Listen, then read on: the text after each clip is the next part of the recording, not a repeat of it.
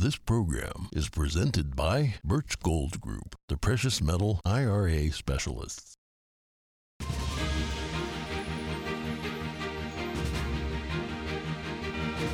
Good morning. In today's headlines, it's Nepal's worst plane crash in decades. Local authorities have confirmed that there were no survivors on board the Yeti Airlines flight.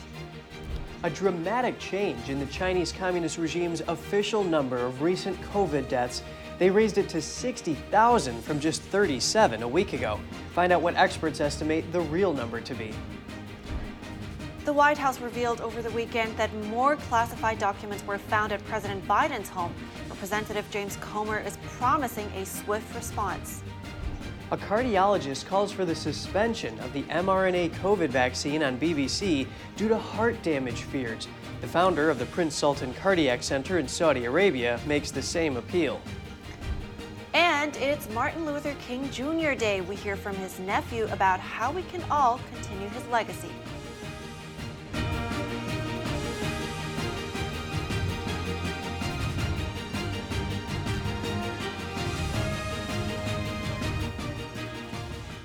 Good morning. Welcome to NTD. I'm Kevin Hogan. And I'm Evelyn Lee. Good morning. Today's January 16th. Thanks for starting this week with us. Unfortunately, though, we do not have good news to kick off this Monday. All 72 people are dead after a plane crashed in Nepal yesterday. The flight from capital Kathmandu went down shortly before landing. NTD's Cost Jimenez has more on the story, but we should warn you, there is some graphic footage. Take a look. Sunday's plane crash is the worst to occur in Nepal in 3 decades. The Yeti Airlines plane crashed into a river gorge just before landing at the newly built airport of Pokhara, around 80 miles from the capital, Kathmandu. The plane was on a short flight from Kathmandu which lasted less than half an hour. The aviation authorities said the aircraft last made contact with the airport shortly before 11 a.m. local time on Sunday. Local authorities say the passengers included 37 men, 25 women, 3 children and 3 infants. The plane was also carrying international passengers, including 5 Indians, 4 Russians, 1 Irish, 2 South Koreans, 1 Australian, 1 French and 1 Argentine national. The plane's black box was recovered Monday morning. A local resident managed to capture footage of the plane crash. Video footage from inside the plane recovered at the crash site shows the exact moment of the crash. The tragedy was the 3rd deadliest crash in the Himalayan nation's history, data shows. Deadly air incidents are common in Nepal, with many small airports in mountainous terrain and volatile weather conditions. Yesterday's crash occurred in clear weather. The European Union has banned Nepali Airlines from its airspace since 2013, citing safety concerns. Nepal's Prime Minister said he was deeply saddened by the tragic incident. He added that he'd be calling an emergency cabinet meeting with an ongoing investigation into the cause. Cost Jimenez, NTD News. California continued to be pummeled by storms over the weekend. At least 19 people have died as a result of the weather. Floods, mudslides, and power outages are just some of the problems residents are facing. Now the White House is answering the state's call for support. President Joe Biden approved an emergency declaration for California on Saturday. It came as another wave of rainstorms began to drench the waterlogged state at the weekend, and after State Governor Gavin Newsom made a public call earlier in the day for the president to make a move. Because that's my response to the folks out there on COTS right now, in terms of what are we going to do for them. A series of atmospheric rivers has pounded California since December 26. The weather event, involving a flowing column of condensed water vapor, is rarely seen in such frequent succession. They've left at least 19 people dead and brought floods, mudslides, power outages, home evacuations, and road closures. Biden ordered federal aid for state, tribal, and local recovery efforts in the affected areas, according to a White House statement.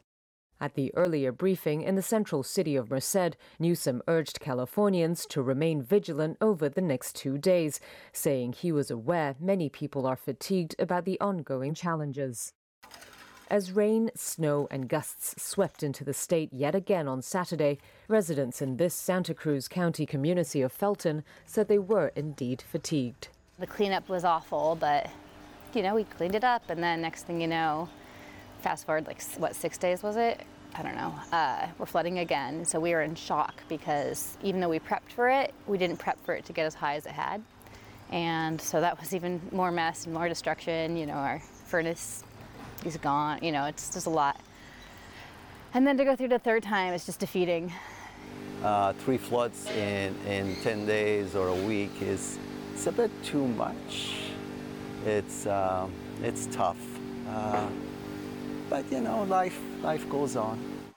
The 9th and final atmospheric river of the series is due to make landfall on Monday and last a couple of days. We're going over to China. The country has released new figures on COVID-related deaths. They say now close to 60,000 people have died in hospitals since the end of the zero COVID policy. That policy was dismantled in early December. But many experts are skeptical of the country's official data. NTD's Jeremy Sandberg has more on the COVID situation in China. China's official numbers are a big increase over their previously reported figures. But many experts are criticizing the country's lack of transparency around the pandemic and think the numbers have been widely understated.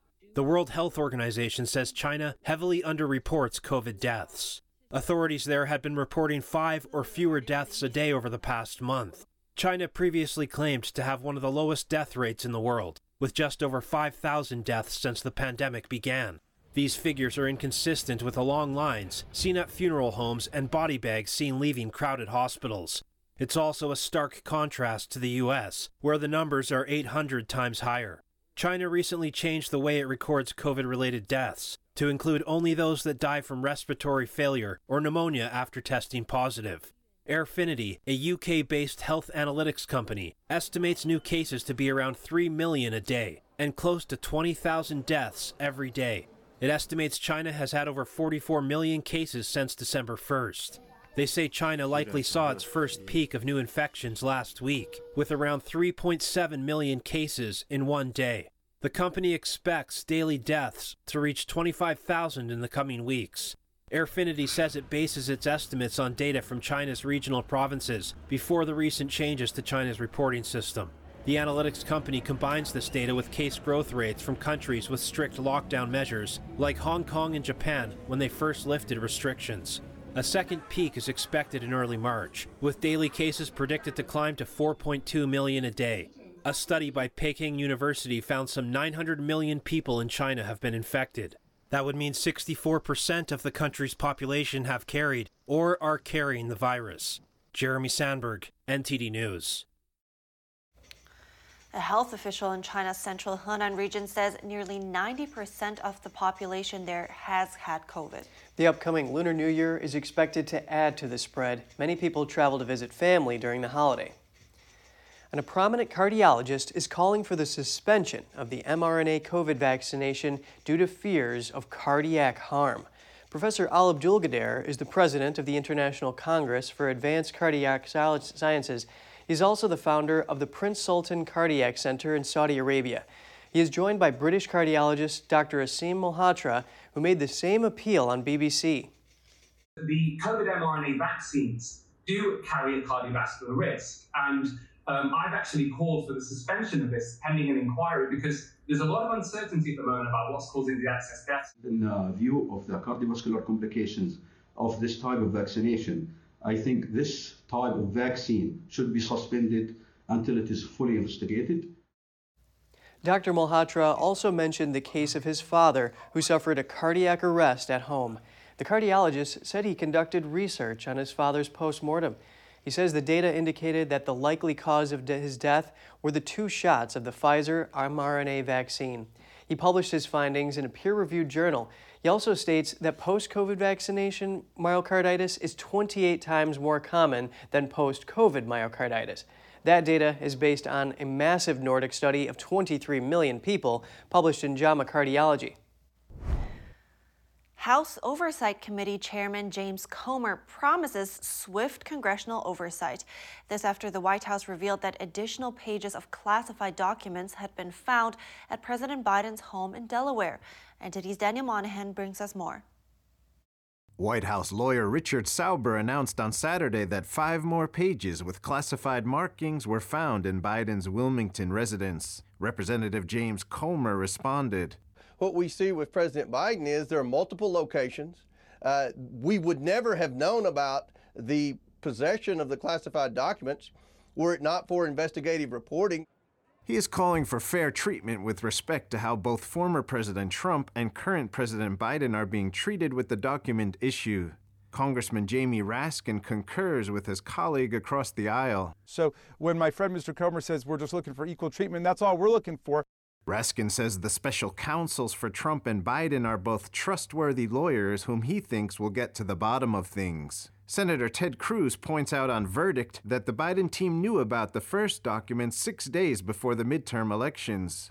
They hid it from the American people. While White House Press Secretary Karine Jean-Pierre believes the Biden team has responded accordingly. We have been transparent in the last couple of days. Remember, there's an ongoing process, and we have spoken when it is appropriate. The potential mishandling of classified documents is under investigation by Special Counsel Robert Hur. Good afternoon. My name is Robert Hur. Some Republican lawmakers are taking aim at the Department of Justice. Representative Ashley Hinson of Iowa wrote on Twitter, quote, "More classified documents found in President Biden's home, yet still no FBI raid. The double standard is apparent." While Congresswoman Mary Miller wrote, "Where's the FBI? 2 systems of justice." However, Senator Chris Coons thinks the whole affair is overblown. I think the differences between what the former president did in terms of how he handled documents, how he responded to requests to return them, and how he has interacted with the Department of Justice and President Biden is night and day. FBI agents raided Trump's Mar-a-Lago resort in Florida in August 2022, seizing around 100 documents marked classified or top secret. However, Trump says he declassified the materials when he left office. Daniel Monahan, NTD News. Rescue hopes are fading after one of the Ukraine war's deadliest strikes against civilians. Dozens of people have now been confirmed dead from Saturday's Russian strike on the Ukrainian city of Dnipro. Dozens are feared to be still trapped under the rubble, while freezing temperatures added to the rescuers' concerns. Russia fired 2 waves of missiles at Ukraine on Saturday, striking targets across the country. The attack on this apartment block in the east-central city of Dnipro was one of the worst strikes against civilians so far in the war. It was struck by a Soviet-era Kh-22 missile. The missile is known to be inaccurate, and Ukraine lacks the air defenses to shoot it down. Meanwhile, Russia and Belarus will begin what they're calling defensive Air Force drills today, triggering fears of a new ground offensive in Ukraine. Italy's most wanted man has been arrested. Police released a video of mafia boss Matteo Messina Denaro. It followed his arrest in a private hospital in Palermo. Messina Denaro had been on the run for 3 decades. Prosecutors say he is a boss of Sicily's Cosa Nostra Mafia. He was sentenced to a life term in absentia for his role in the 1992 murders of anti-mafia prosecutors Giovanni Falcone and Paolo Borsellino. He also faces a life sentence for his role in bomb attacks in Florence, Rome, and Milan a year later, which killed 10 people. And after the break, we hear from the nephew of Dr. Martin Luther King Jr. He says today should be a day of service.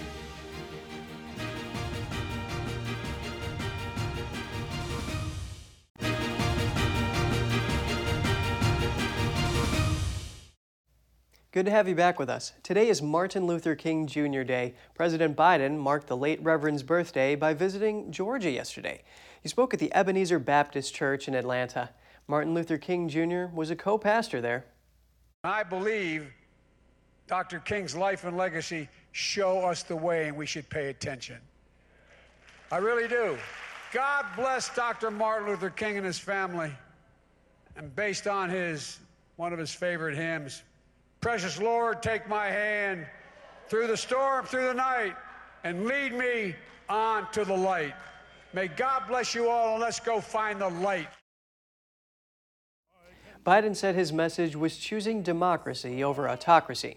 He says the civil rights icon's past actions are a guide to the nation's future. Reverend and Senator Raphael Warnock invited Biden to speak at the church.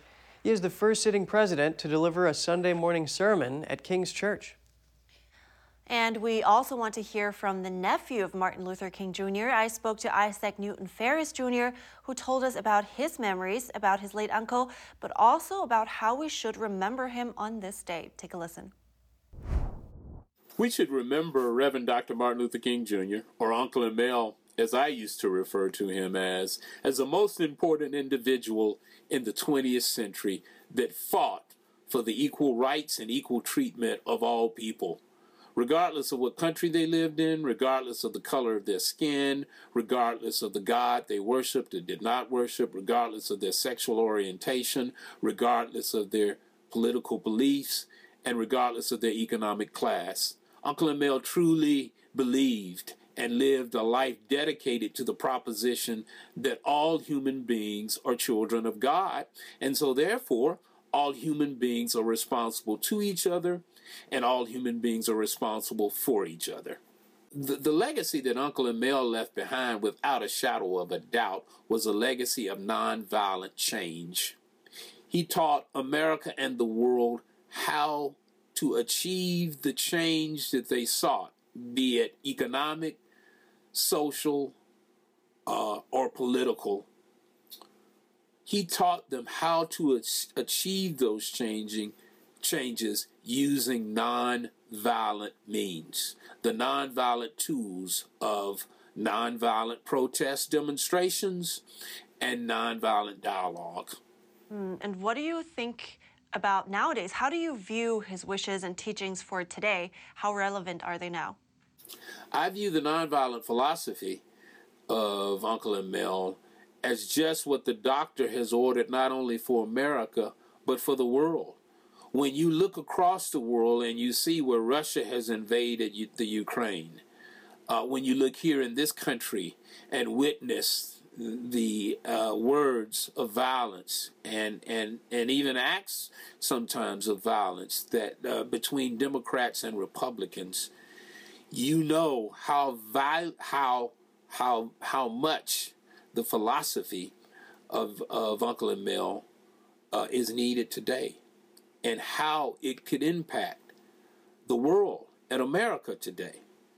Democrats and Republicans would still disagree, but they would disagree using acts of nonviolence instead of acts of violence. Violence is not only attacking someone, violence can be expressed in the words that we use. And now, on a more personal level, what was the biggest impression you had of him back then as a kid, as an uncle? The memories I have of Uncle Emil as a child can best be lovingly described as him being the crazy uncle. As a child, I didn't understand why he did things a little different than the other adults in the family. For instance, every year on Thanksgiving, the entire King family gathered at my immediate family's home. Uncle Emil was always the last one to get there, which meant he was always late. He was always the first one to leave. And most times when he got there, he would need to take a nap, and so therefore he would use my room to do so.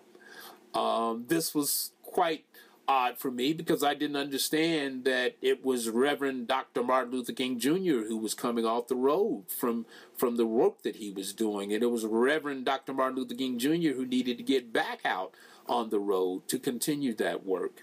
But my fondest memories of him are of him being a practical joker. He used to like to play jokes on people, and he used to like to tell jokes to people. And how do you want to continue his legacy now? As we celebrate the King holiday today, many people might not be aware that in 1996, 10 years after the holiday had been in existence, my aunt, Coretta Scott King, returned to the Congress and asked that the holiday, the designation be changed for the holiday. Instead of it just being a day to commemorate the life of my uncle, my aunt asked the Congress and the Senate to officially designate the King holiday as a day of service. We encourage everyone to do anything that benefits someone else, no matter how big, no matter how small, no matter how complex, no matter how simple. The point is that you're doing something that benefits someone else. And that is the best way to pay homage, respect, and love for the legacy and life of Martin Luther King Jr. If he were alive today, he would be the first one to say to everybody, look, I'm flattered, but please don't sit around and talk about how good I was. If you really want to honor me, get out and do something that helps someone else. By doing that, every time you commit an act that benefits someone else and not yourself, it touches your heart and your mind. And the more that you do that, your heart and your mind become more open to living every day. And coming up, Shenyun Performing Arts returns to UC Berkeley in California. Hear what audience members had to say about the world's premier classical dance company.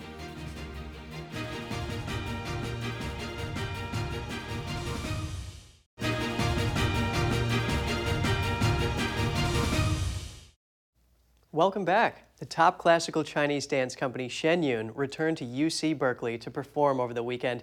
The audience shared about the performance's display of culture, artistry, and goodness. NTD's David Lamb reports. For this year, Shenyun Performing Arts has 5 shows at UC Berkeley. Now at the Zellerbach Hall, we spoke to some audience members who are actually alumni of the school, and they were touched by the performance. They were sharing about the meaning of history and culture after watching Shenyun. It was just, so well done and so well put together. The time and the effort was so palpable. It was just touching, deeply to my soul and my core, and really inspiring. And seeing the amount of training and the repetitive action that you have to take to learn all these moves, and just to be able to do the splits like that, we know how much work is going into it. Just based on what we've seen, it's really impressive. UC Berkeley alumni Sarah and Matt Adler saw Shenyun for the first time over the weekend with a display of classical Chinese dance, music, and innovation. I like the orchestra, I like the narration. The dancing is impeccable. I like the multimedia effect, the dancers jumping into the screen and off into the video. That was well done. Most of the artists practice Falun Gong, a Buddhist-based meditation system currently being persecuted under China's communist regime. The artists aim to show what China was like before the communist government tried to eradicate spirituality and faith. There's more to the culture than people see nowadays, I think. So, what I think is interesting is how much Marxism and communism have changed China, more than a lot of people realize, and that there's a difference to China now than there probably was then. And I think people don't evaluate how important how much Marxism has changed China away from its traditional cultural roots. We live at a time that it's really almost the crossroads between good and evil. Which way are we going to go? And they clearly saw the time of renewal in the world, where people believe in God, believe in goodness, believe in spirituality, and they showed it in their dance and in the images on the screen. So it is a time where we're all waiting for a Messiah to come, or the true man to come to teach us truth, beauty, and goodness. So they hit on a very important theme. Shenyun's mission is to share China's 5,000 years of history to the world. We need it more than ever right now, especially post-pandemic and with everyone being separated on lockdown. It's been really important to bring people back together and to remember our legacies and our stories and our history pre-pandemic. I feel like it's really unifying humanity again and bringing people out of their homes and back into community so that we can remember where we came from and where we're headed and why we're here as human beings, just to celebrate life and celebrate beauty. Some of Shenyun's upcoming West Coast performances are in Folsom, Fresno, Modesto, and Colorado in January, and Sacramento in February. Reporting in Berkeley, California, David Lamb, NTD News. You know, I think it's actually pretty nice that it seems like people can actually tell apart now, the Chinese people from the regime. They're two separate things. Oh, yes. That is very important. And I really like how the show brings back traditional values. Absolutely. And it seems like, it uplifts people, which is great nowadays. Yeah, so, based on what they were saying. Yeah. All right. That's it for today. Write us at goodmorning@ntd.com. Thanks for watching. I'm Evelyn Lee. And I'm Kevin Hogan.